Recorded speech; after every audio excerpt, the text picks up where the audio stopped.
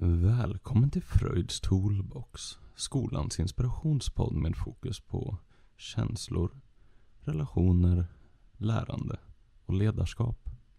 Tillsammans med Kenneth Freud får du inspireras av och lära av nationellt och internationellt ledande experter på evidensbaserat lärande och ledarskap.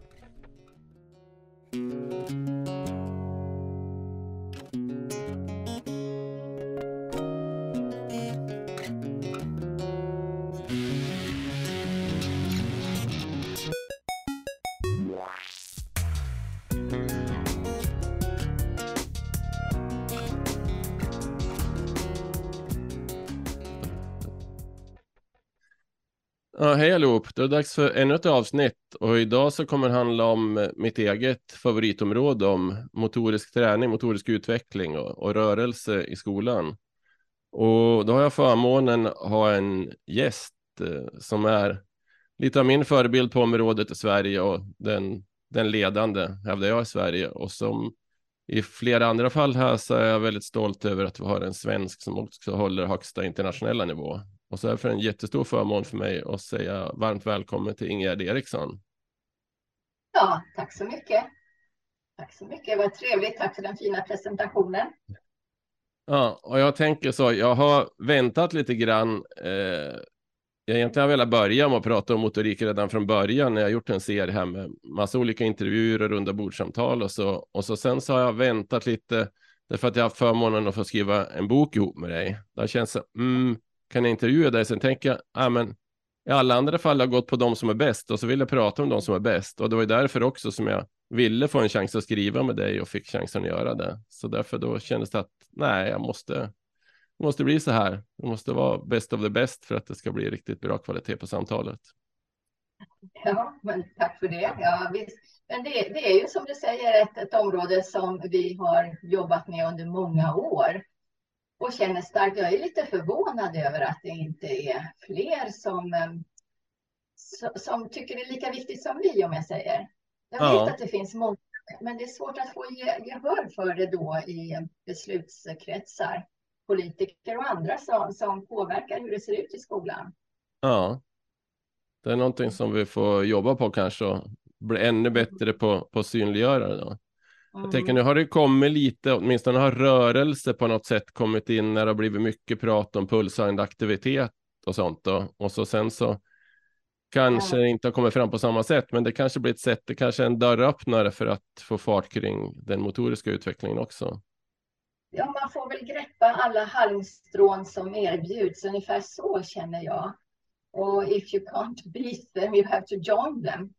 Alltså, och med det menar jag att som facklig företrädare i SGS, Svenska Gymnastiklärarsällskapet, så har vi ju fått kämpa och strida mot att de skar ner på idrottsundervisningen. Trots att vi höjde alla våra krafter så att säga, men man är ju aldrig profet i sitt eget område på något vis. Nej. Och man har också fått draghjälp av andra kloka människor. Och det var ju så därför som jag kände att jag måste skriva om det här och måste, för politiker sa vi har inga vetenskapliga belägg. Och då på 80-talet så fanns det ju egentligen någon vetenskaplig studie som visade att motoriken hade betydelse, inte bara för barns hälsa och välmående utan också för deras tänkande, kognition och skolprestationer helt enkelt. Mm. När vi är inne på det nu då, om du skulle ta några, det finns säkert många saker att ta fram, men om man säger så här, en del kan ju fråga, varför motorisk träning i skolan då? Bortsett från att det finns inne liksom ämnet idrott och hälsa, men varför ska barnen utveckla sin motorik i skolan? Varför ska skolan ägna tid åt det? Ja, men nu sa du ju också någonting viktigt. Man hade väntat sig att i kursplaner och direktiv inom idrott och hälsaämnet så skulle det också stå tydligt hur viktig motoriken är. Men det lyser med sin frånvaro.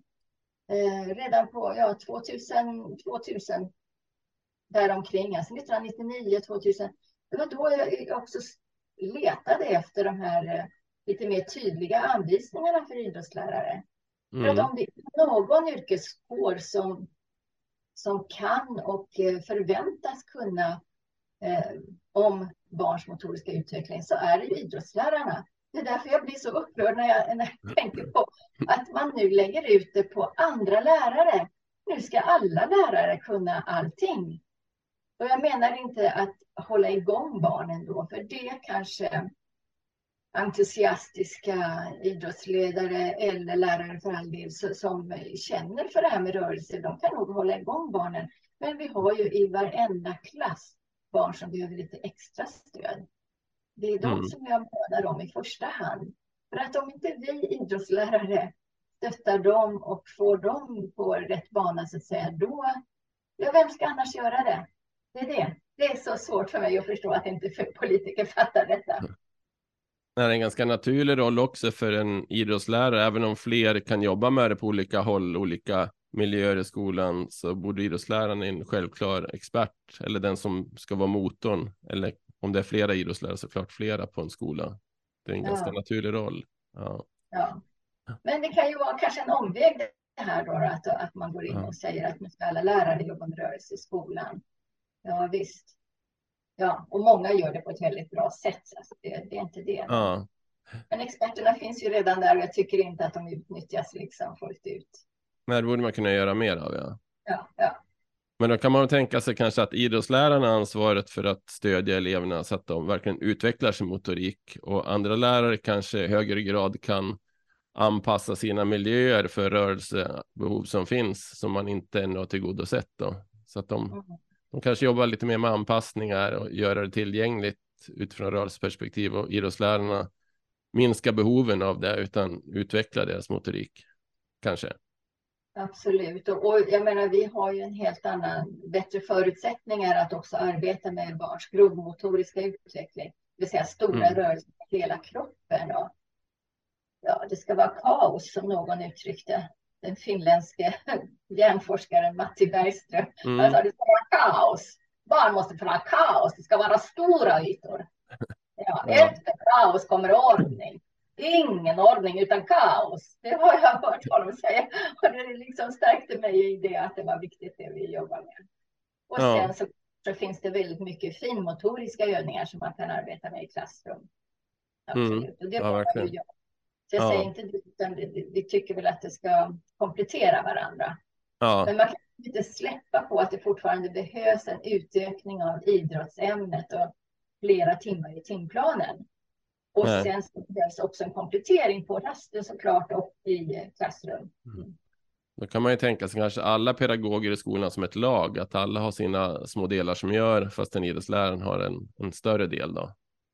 Och det är ganska naturligt, det kanske inte lämpar sig så bra med stora grovmotoriska saker så mycket inne i klassrummet heller. Då kan man tänka att man var sak har sin plats och tid kanske. Ja, jo. Och någon lärare blir lite så här, ja, men ska barnen upp och springa och röra på sig? Det är väldigt svårt att få dem lugna sedan. Men jag tror det är någonting som barnen kan vänja sig vid. Det är ungefär samma sak som jag också har ivrat för när man ser när barnen kommer in i en idrottshall. Så är det en del lärare som gärna vill att de ska komma in och sätta sig på golvet direkt. Och det tycker jag är så synd. För det är samma anledning där. Ja, men om de så kommer igång och rör sig och tar fram bollar och så här, det blir sån oordning. Det är väldigt svårt att samla dem sedan. Men återigen, någonting som man måste lära barnen och så kan de få det att fungera. Och man har ju inte så mycket tid ändå i hallen så att man tjänar ju den uppvärmningstiden och att barnen ta vara på får en chans att vara lite rörelseglada så att säga. Ja, rörelseglädje är väl någonting viktigt också i sig. Ja, jag skulle säga det. Ingen liksom positiv utveckling utan rörelseglädje. Det är det som vi har fått med oss i vår utbildning, känner jag. Medan jag hade ju någon av ortopederna i bunkerflugprojektet som sa så här, ja, men om inte barnen tycker om att ha idrottsundervisning varje dag, då får de väl vänja sig vid det. Det är samma sak som att borsta tänderna. Det kanske man inte tycker det är så roligt, men det gör man ändå varenda dag, 2 gånger om dagen. Men då blev jag lite så här chockad. Ja, men vänta lite, vi måste också se till att de känner att det här är någonting som de tycker är meningsfullt, som de känner att de lyckas med. Det är det. Ja, verkligen. Sen kanske ett steg på väg att jobba mer med motorik också. Nu är det mycket på modet, man pratar om kognitionsvetenskap, neurovetenskap och så olika minnesfunktioner. Och jag menar, även motoriken använder sig av arbetsminnet och många har ett ganska begränsat arbetsminne. Då kan man ju tänka sig, det kan ge lite utmaningar i klassrummet kanske om man har svagt utvecklad motorik och måste fokusera på motoriken där inne. Absolut, det finns ju så tydliga beröringspunkter. Och den här jag talade om, professor, han var inte riktigt medveten om just den här kopplingen. Han professor i neurovetenskap just. Och i hans senaste bok så finns det möjligheter att få in just den här kopplingen, sambandet mellan motorisk utveckling och kognitiv utveckling. Ja, oerhört intressant. Om du tänker, nu har vi pratat om lite vad för motorisk träning i skolan och motorisk utveckling i skolan och idrottslärare som experter. Men om man tänker elever då, om elevers motorik utvecklas, vad kan de ha för nytta av motorisk träning och utveckling då i skolan? Ja. Om du tänker att inte bara experter som lyssnar, om du tänker att andra lärare, pedagoger, skolledare kanske lyssnar och så sen tänker, ska jag satsa på det här? Ja, men det tycker vi ju självklart. Jag förstår inte att alla inte tycker det är självklart. Men jag har sett många exempel. Jag har ju ändå arbetat som idrottslärare i 25 år.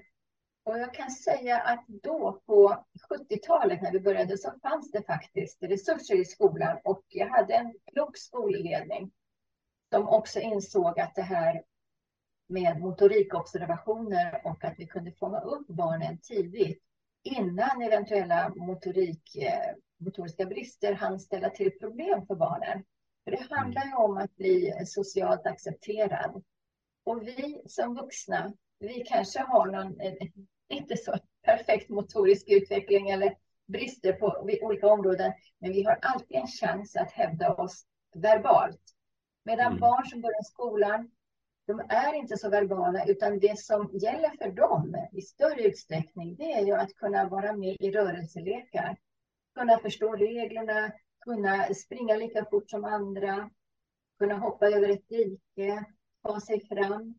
Så att man inte känner sig utanför eller lite sämre än de andra. För det blir så lätt att man kan dra sig undan ur kamraternas lekar. Jag tror att motorisk utveckling är otroligt viktigt för att känna att man hör hemma i en grupp. Att få kamrater, behålla kamrater och att utvecklas även språket. Alltså att man resonerar om olika, kanske förenkla regler i någon lek. Tipsar varandra om att pröva det här. Och jag menar, vi som har arbetat med idrott i skolan, man älskar ju att se barn som ser så lyckliga ut när de klarar en aktivitet. Det är ju så härligt. Och då växer ju hela barnet, alltså självkänslan.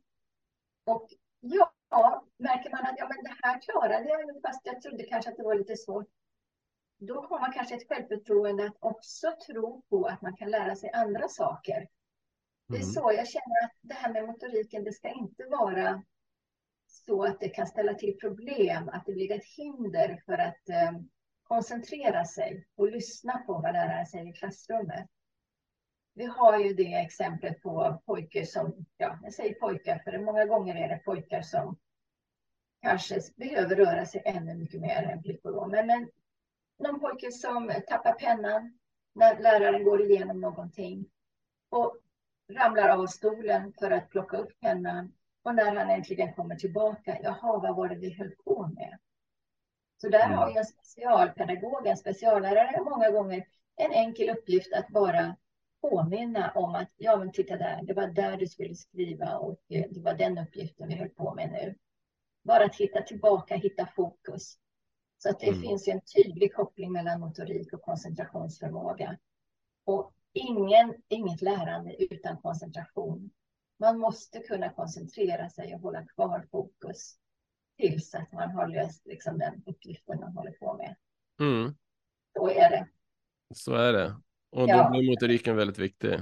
Ja, den är så viktig. Om man tänker sig olika åldrar, om man tänker i grundskolan då, vad skulle du satsa på i olika åldersgrupper eller olika årskurser, stadier. Så vad borde man lägga fokus på? Tänk att någon kanske jobbar i förskoleklass, någon jobbar på lågstadiet, någon jobbar på högstadiet.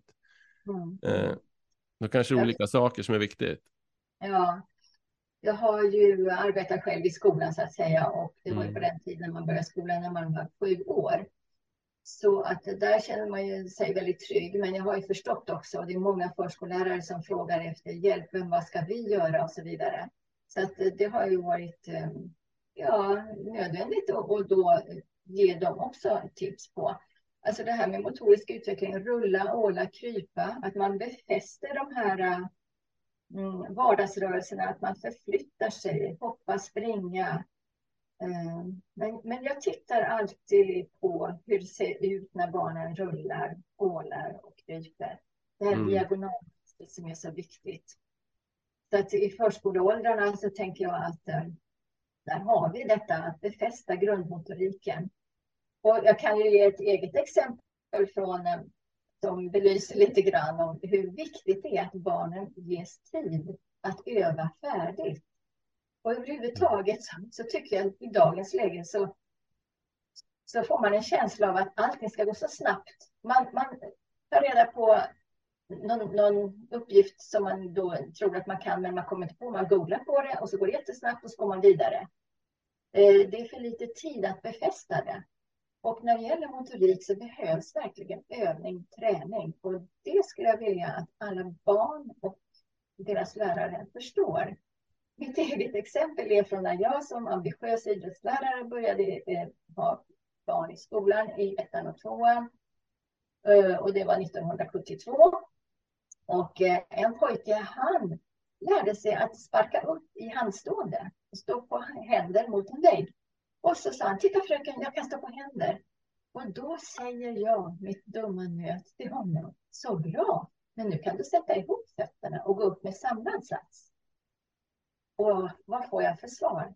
Då säger han, ja men fröken, kan jag inte bara få kunna det här lite nu? Kan jag inte bara få kunna det här lite nu?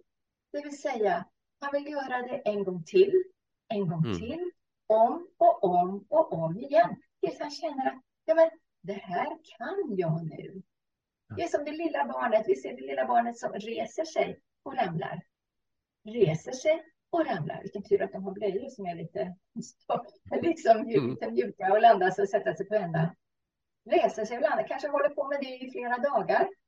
Om och om igen. Och därför så behövs det ju också en miljö där barnen har någonting att dra sig upp. Och förr i tiden var det hagar. Det stod barnet i hagen och drog sig upp och satte sig. Ja, låt barnet hålla på med det. Tills barnet själv känner att nu har jag balansen. Då är barnet moget att gå vidare och lära sig gå. Så jag är lite grann emot det här med gåvagn för tidigt eller hoppgungor och så vidare. Det är roligt och det ger vestibulär stimulering. Balansfråga. Men alltså, barnen behöver lära sig själva också. Och kanske hoppar över viktiga steg. Ja, det var lite grann om det här viktiga i början. Och egentligen så kan det behövas liksom genom alla tider.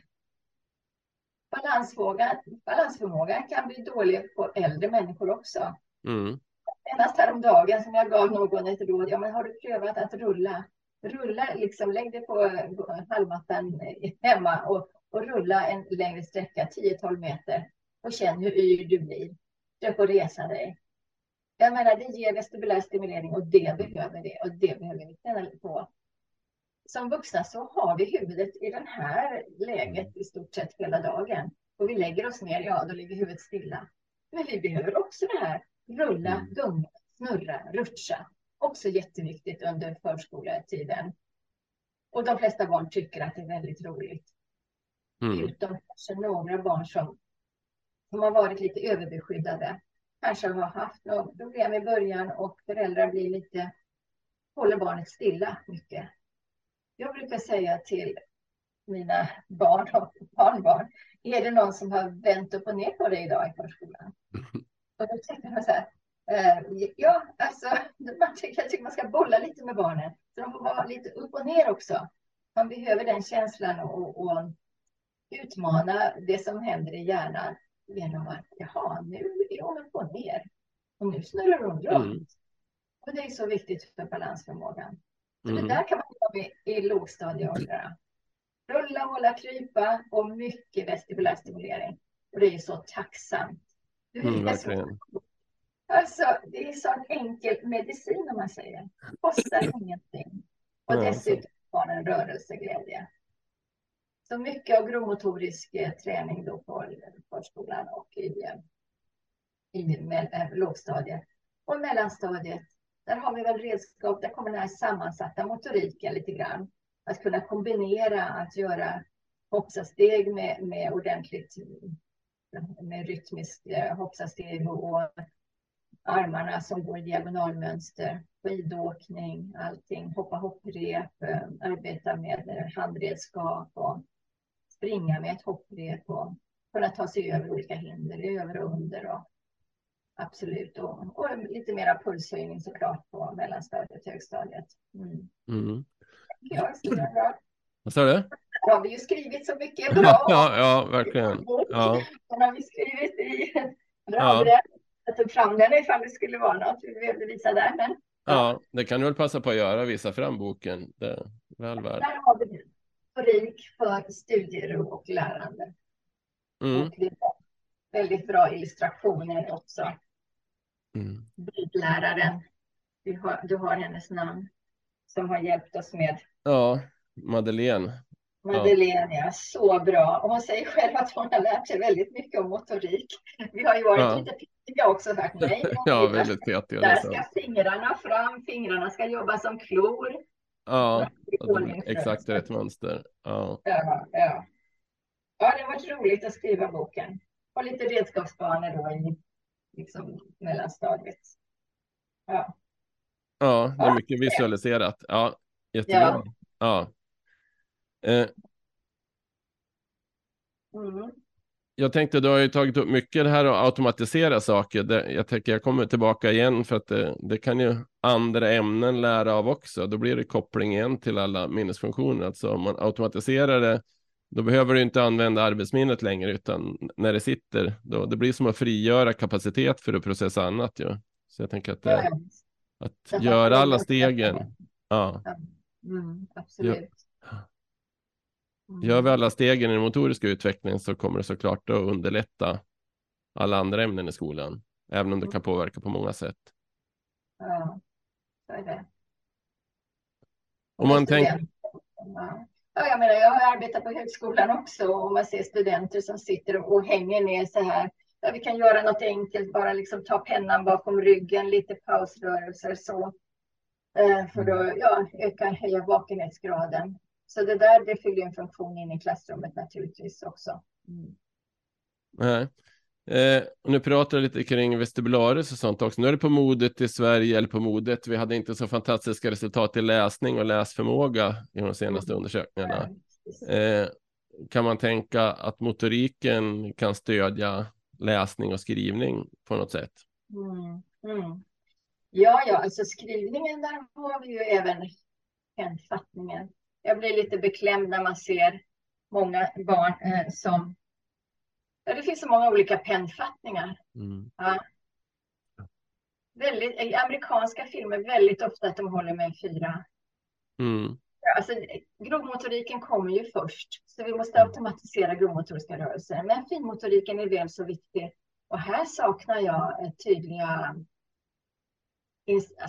instruktioner för hur lärare kan jobba med att stötta barns finmotorik. Det verkar inte som det finns tid till det idag. Och jag säger till mina barnbarn nu, liksom, försök att hålla med 3 fingrar. När de ska lära sig virka så behövs också hålla med 3 fingrar. Det är ju det som gör att man slipper få en knöl. Som mitt äldsta barnbarn sa, jag får ju en knöl på ovansidan av långfingret om man håller lite konstruerat sätt. Men barn är lite mer eller mindre utlämnade till att hitta sin egen hemfattning idag. Det tycker jag är allvarligt. Och där har vi Åse Victorin, en överläkare, som också konstaterar att varför är det ingen som bryr sig om barns hemfattning idag? Ja, det hörde vi på ett radioprogram alldeles nyligen också, hur viktigt det är. många ämnen. Och återigen tillbaka till grovmotoriken. Titta hur det ser ut när man rullar och kryper. Och kan använda alla sina fingrar och kan forma ringar med varenda fingerblomma. Det gör det automatiskt också. Det kanske behövs lite balans då, utan man kan ju tänka sig, om jag bara spekulerar, att en koppling liksom till digitaliseringen, att har man svårt att skriva då skriver man på dator istället. Och då borde man kanske okej att skriva på dator, men då måste man ju samtidigt träna upp motoriken så att man sen kan skriva för hand, så att man ger tillgänglighet till text medan man övar sin motorik. Men man får inte strunta i i handskrivande. Båda behövs. Man kan inte strunta i finmotoriken. Man får det lite senare. Och att anteckna och skriva ner det man vill minnas med sin kropp, med sin finmotorik. Det ger ju bättre stöd för minnet än att trycka på en knapp. Alla knappar har samma form. Det är precis samma tryck.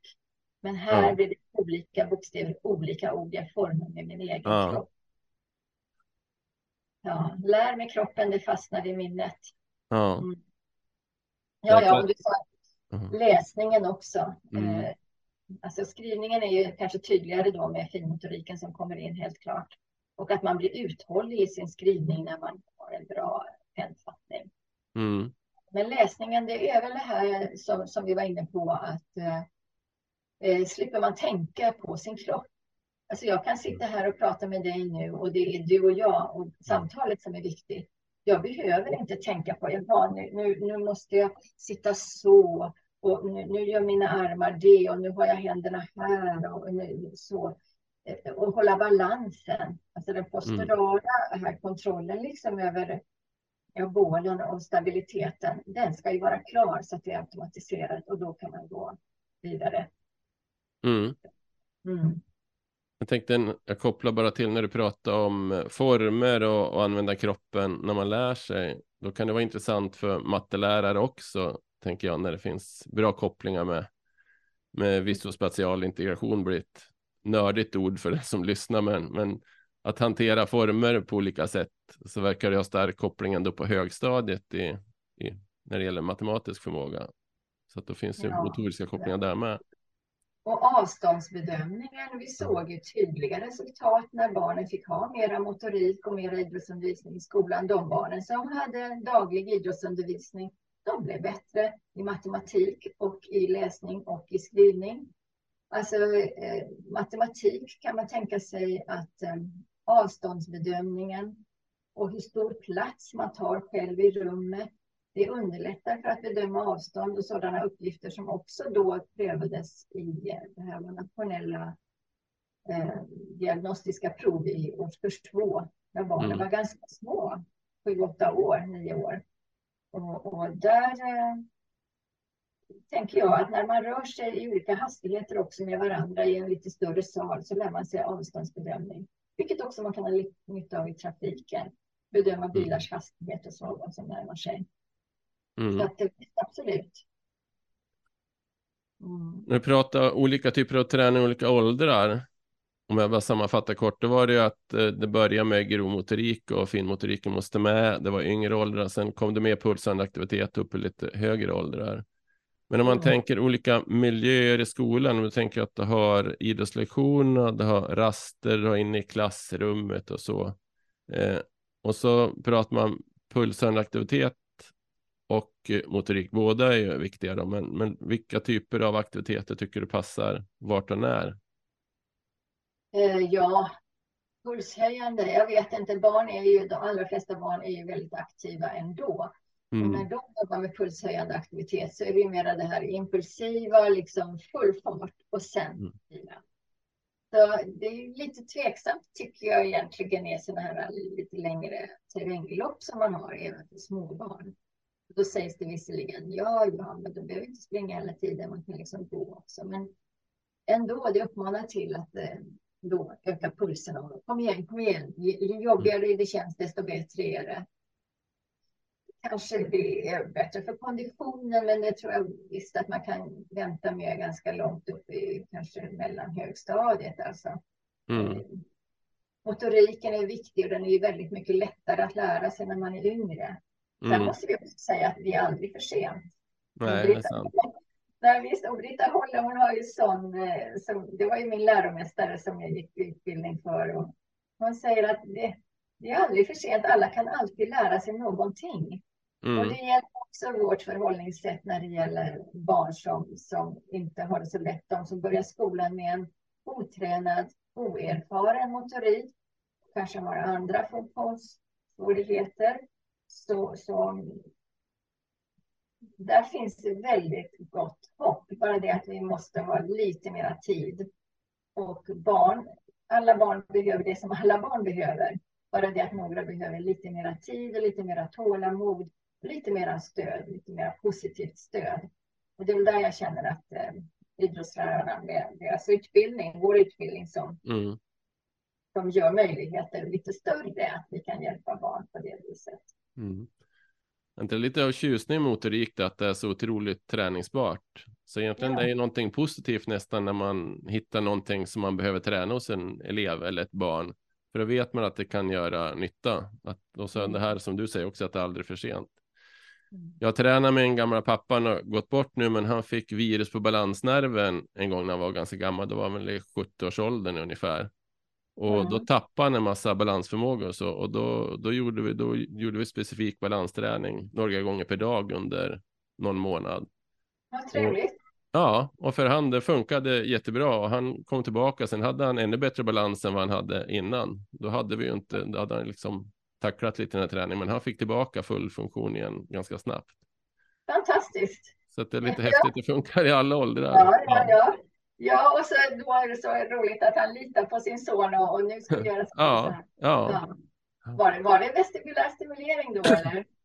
Ja, vi gjorde bland annat, vi gjorde både det. Försökte träna varje sinne specifikt, men vi gjorde massa rullar. Ja, vi gjorde vestibulära stimuleringsaktiviteter och så provade vi balanserade lite blundande, gjorde andra aktiviteter och vi försökte komma åt varje del så specifikt som möjligt. Och så tränade vi typ 2-3 pass gånger 10 minuter ungefär varje dag. Och det gav det effekt. Ja, just det. Ja. Det är intressant också att det finns någon typ diagnos som man kan tänka på. Stops walking when talking. Alltså äldre människor blir kanske sängliggande en längre tid och sen det är inte så konstigt att när man sen reser sig så känns det osäkert. Och det var väl så som jag tror Paul Parlen, vi upptäckte det med barn också. Att det var inte automatiserat, balansförmågan var inte automatiserad när barnen var ute och gick i kuperad terräng. De stannade upp för att kunna svara på en fråga. Så där har vi automatiseringen igen. Ja, verkligen. Ja, då börjar det direkt till. Ja, och sen måste jag säga med barnen också, med balansförmågan. Det är så tacksamt att arbeta med vestibulär stimulering istället för att om barnet kanske har svårt att hålla balansen, stå på ett ben. Ja, men då är det inte precis det som vi ska träna med barnet. Att nu ska du stå på ett ben för det behöver du träna på. Utan vi får ju gå tillbaka då. Det kanske går att hoppa på ett ben, det kanske går att hoppa framåt eller hoppa på båda fötterna. Men framförallt gunga i en gunga med olika hastigheter och snurra, rutscha, allting som är fartfyllt och så. Det ger ju balansträning. Och det talar egentligen för, om man tänker när barnen är unga, där du säger om uthållighetsträning, pulsnära aktivitet, då, att då är det bättre att ha massa snabba accelerationer än att göra någonting i lugn hastighet. För jag tänker att då stimulerar det bättre, att då främjar det även balansutvecklingen för barnet. Så att det kanske är smartare att lärare i skolan också inte gör så mycket vuxen uthållighetsträning med lite pulshöjning och samma hastighet, utan det är bättre att ha snabba accelerationer och göra det, att leka intensivt i intervaller. Och sen kan man få bli lite äldre innan man gör de här uthålliga sakerna. Det kanske är lagomt framåt högstadiet någonstans. Jag tror det, ja. Om du tänker in i klassrummet då. Ibland när det blir på modet, när det här pulshöjande aktivitet kom väldigt mycket, då vill man göra pulshöjande saker överallt. Och då kan man fundera, vart passar det sig bäst? ledande fråga kanske. Ja, man kan bli lite bekymrad. När det gäller elevhälsa så arbetar vi tillsammans med elevhälsovården, som heter någonting annat finare nu. Men för deras del så står det i deras anvisningar att allt som görs i skolan ska vila på vetenskaplig grund. Jag känner att det här med pulshöjande aktiviteter, pulsträning och så vidare, det som du sa, det blev en fluga, det skulle in överallt, också på lektionstid i klassrummet och så. Men där fanns det ingenting som visade att det skulle ha någon effekt på. Alltså vad var det tanken att barnen skulle lära sig med det?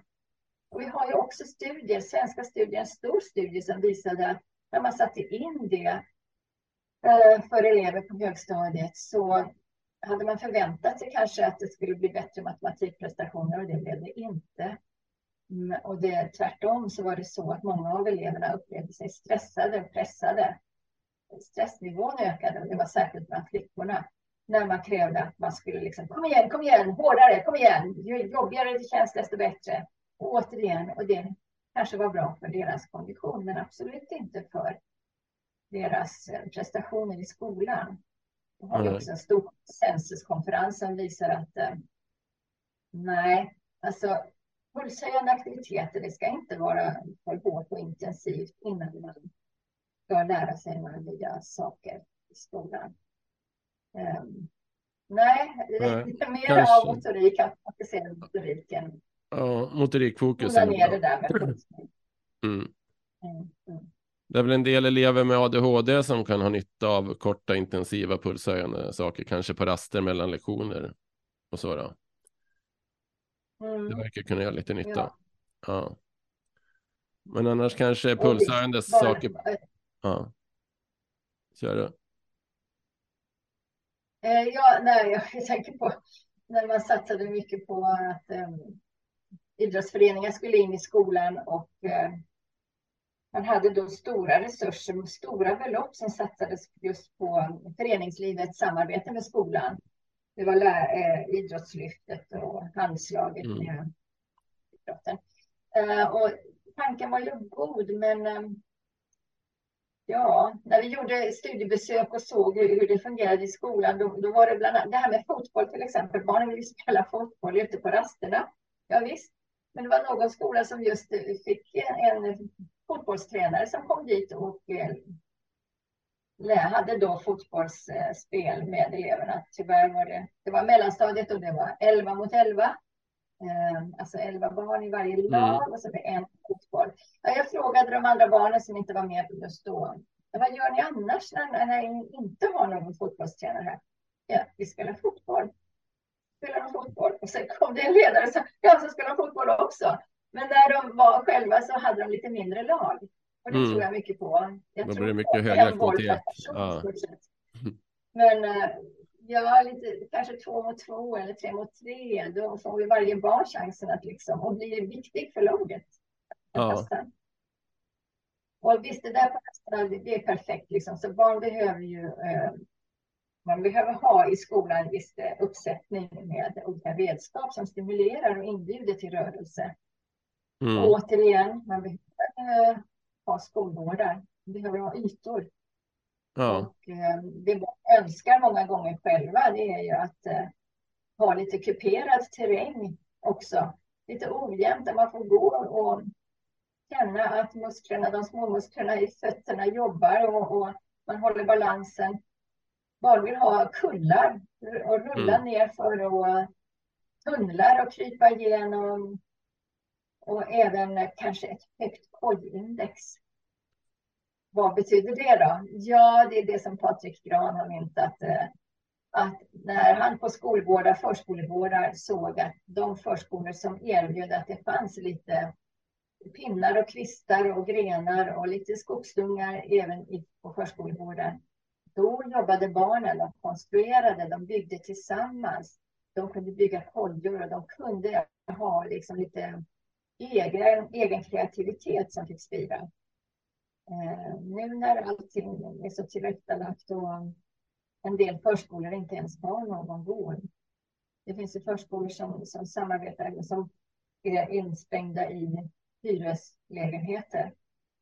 Och då delar man på den så kallade asfalterade gården med de andra hyresgästerna. Och det är inte helt optimalt. Så det är stora skillnader och stora brister i förskolegårdar också idag. Särskilt i städerna förstås, där man förtätar och bygger bort många gånger förskolegårdar och skolgårdar. Så det är ju allvarligt. Vi vet att det sätter spår för barnens både motoriska utveckling och lärande. Ja, så värna om miljöerna. Det är ganska naturligt. Det blir billigare egentligen för skolan om de får ha kvar skolgården. Har de en bra miljö så kostar det inte så mycket personalkraft, för då utvecklar ju eleverna sig själva i hög grad. Där är det någon elev här och där som man kanske behöver hjälpa lite på traven. Ja. Men förmodligen så skulle det bli billigare. Men om jag tänker som rektor, nu man sitter och håller pengar och försöker gå runt. Det är klart att för mig är det mycket billigare verksamhet och förmodligen bättre också om jag kan göra en motoriskt intressant miljö som eleverna vill leka i och där de hittar på saker själv och utveckla både samarbete och motorik och kreativitet. Det kostar inte så mycket personal. På en skola är det ju personal och lokaler som kostar pengar i princip. Och det är klart att skolgården kostar en del om det är en storstad. Eller på en lite mindre ort är det lite lättare att behålla skolgården. Man tävlar inte om ytan på samma sätt. Nej. Ja, det är viktigt. Och jag tror att barnen är en viktig resurs här också, att involvera dem och fråga vad skulle ni önska här? Det finns en lång lista. Forskare har ju frågat skolelever vad de skulle vilja ha på skolgården. Och då gunga i det här vestibulära återigen och snurra i kanske någon karusell-liknande sak. Men det har vi exempel faktiskt i Tensta, Husby heter det väl. Och där verkligen eleverna har varit involverade. Och det är en lustfylld, färgfylld skolgård som barnen själva har fått vara med. Jag tror att barnen kanske blir lite mer rädda om den också då, när de vet att det här är något som vi har fått vara med och forma själva. Jag har egentligen en sista fråga som brukar ge till alla som jag intervjuar eller pratar med.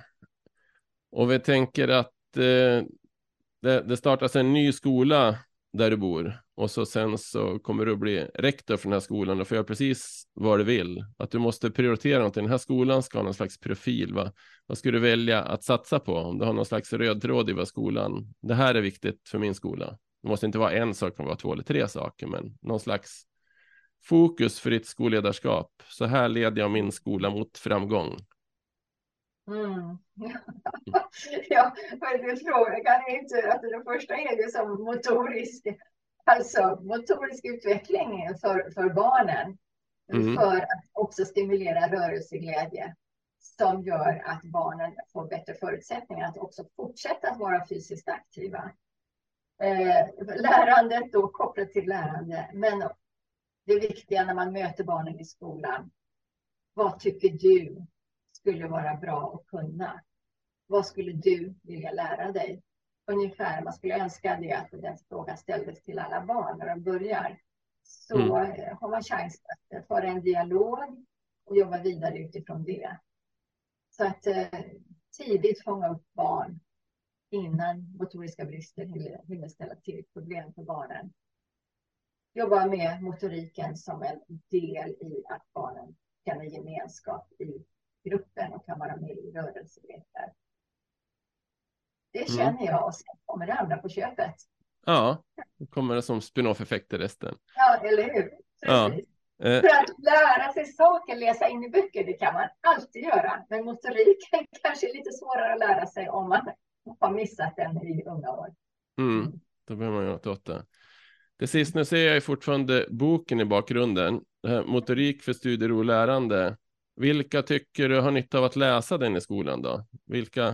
Vilken tycker du är målgrupperna? Alltså, vår högsta prioritet, och det tror jag var din utgångspunkt från början, att de lärare som nu arbetar i förskoleklass behöver ha någonting handfast och några råd att hålla sig i. Man får ju se det som en uppslagsbok där lärarna kan gå in och titta och tänka till och förhoppningsvis få lite tips om hur de kan jobba. Så det är för förskollärarna. Men naturligtvis studenter. Studenter som ska bli idrottslärare. Studenter som ska bli grundskollärare. Vi vet att rektorer använder vilka lärare som helst. Ibland när det saknas idrottslärare så är det vilka lärare som helst som får in och ha idrott. Och då kan den här vara bra att hålla i handen. Och jag skulle säga att även lärare som arbetar med äldre barn och är intresserade. Föräldrar naturligtvis. Fritidsledare, fritidspedagoger. Där har vi en stor och viktig outnyttjad resurs. Här har vi ju gått in för att ha specifika avsnitt för just fritidspedagoger och fritidsledare. Fritidshem. Och, ja. Och vi känner väl att vi har skrivit liksom så mycket vi kan om det här området. Och vi vill delge alla som är motorikintresserade av att ta del av den. Det är bra slutord tycker jag. Och boken kom väl till egentligen därför att det var någonting som saknades på området och fyllde liksom ett tomrum. Att det behövdes någon slags rörelsebank där man förklarar det. Och sen behövdes det någon slags koncept för de yngre åldrarna. Och därför också som vi skrev specifikt just om förskoleklass. Och sen lågstadium och mellanstadium. Och så får vi trycka på att det finns ett viktigt slutkapitel där vi har en vetenskaplig grund. Där vi har vad de aktuella forskarna har skrivit om idag. Sen händer ju saker hela tiden inom forskningen, men det som vi har haft kunskap om idag finns med i boken också. Ja, jättebra slutord. Och jättestort tack för ett intressant samtal, Ingegerd. Ja, tack ska du ha, Kenneth. Det var trevligt. Tack. Ja.